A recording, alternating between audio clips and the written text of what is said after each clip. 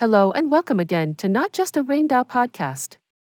Today, Catherine is as usual with you, and we are going deep into the next uncovered topic. I hope you enjoy my project and please share my podcast with your friends. It will help me to discover new topics about LGBTQ plus society. Okay, let's start. As extreme politicians in many states try to take away healthcare options for the transgender community, there is tons of false info going around.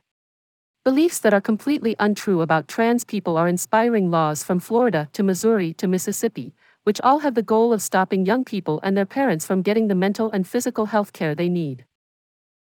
Some of these bills even try to stop trans people from getting transition-related care until they are 21 or even older. These bans go against our rights to privacy and to control our own bodies, and they're based on wrong information. Here's the truth everyone should know. It's a fact that trans people of all ages are having great lives. Transition care helps make it happen.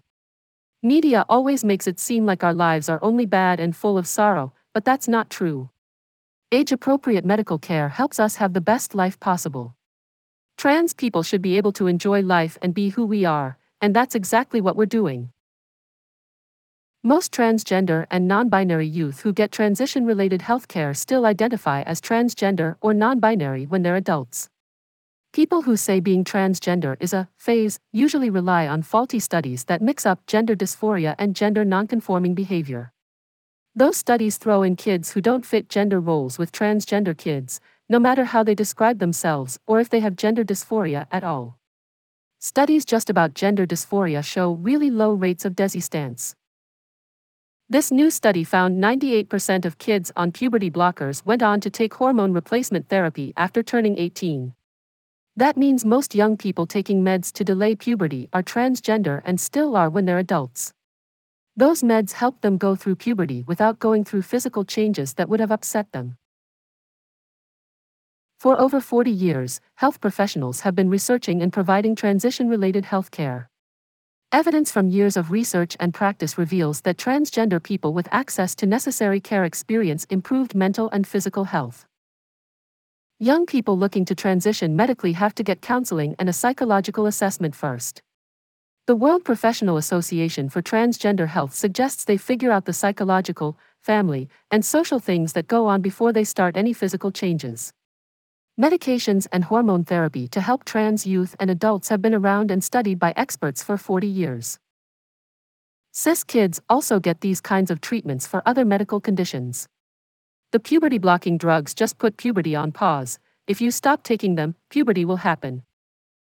When it comes to medical procedures, it's all about the individual. Nothing is done without lots of conversations with experts first.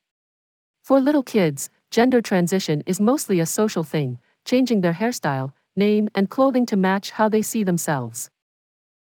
For teens, any medical transition stuff like hormones or blockers is only done if it's right for that particular young person. Teenagers under 18 don't get surgery very often, and when they do, it's very specific. The medical staff looks at them closely and makes sure they get the best care possible based on what the research says.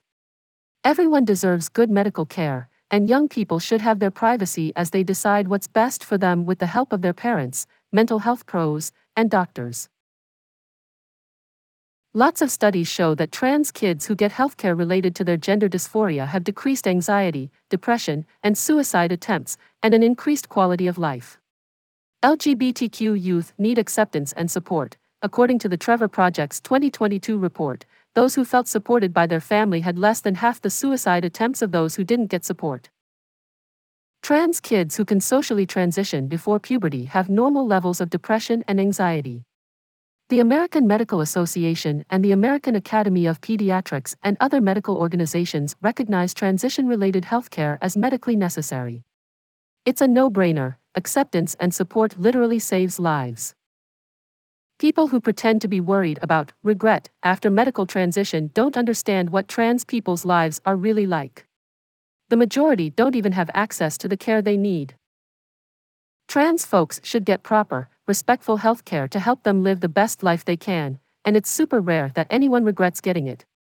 A study from the Netherlands with almost 7,000 trans people found that only 1% of those who got medical help as adults had regret, and no one under 18 did.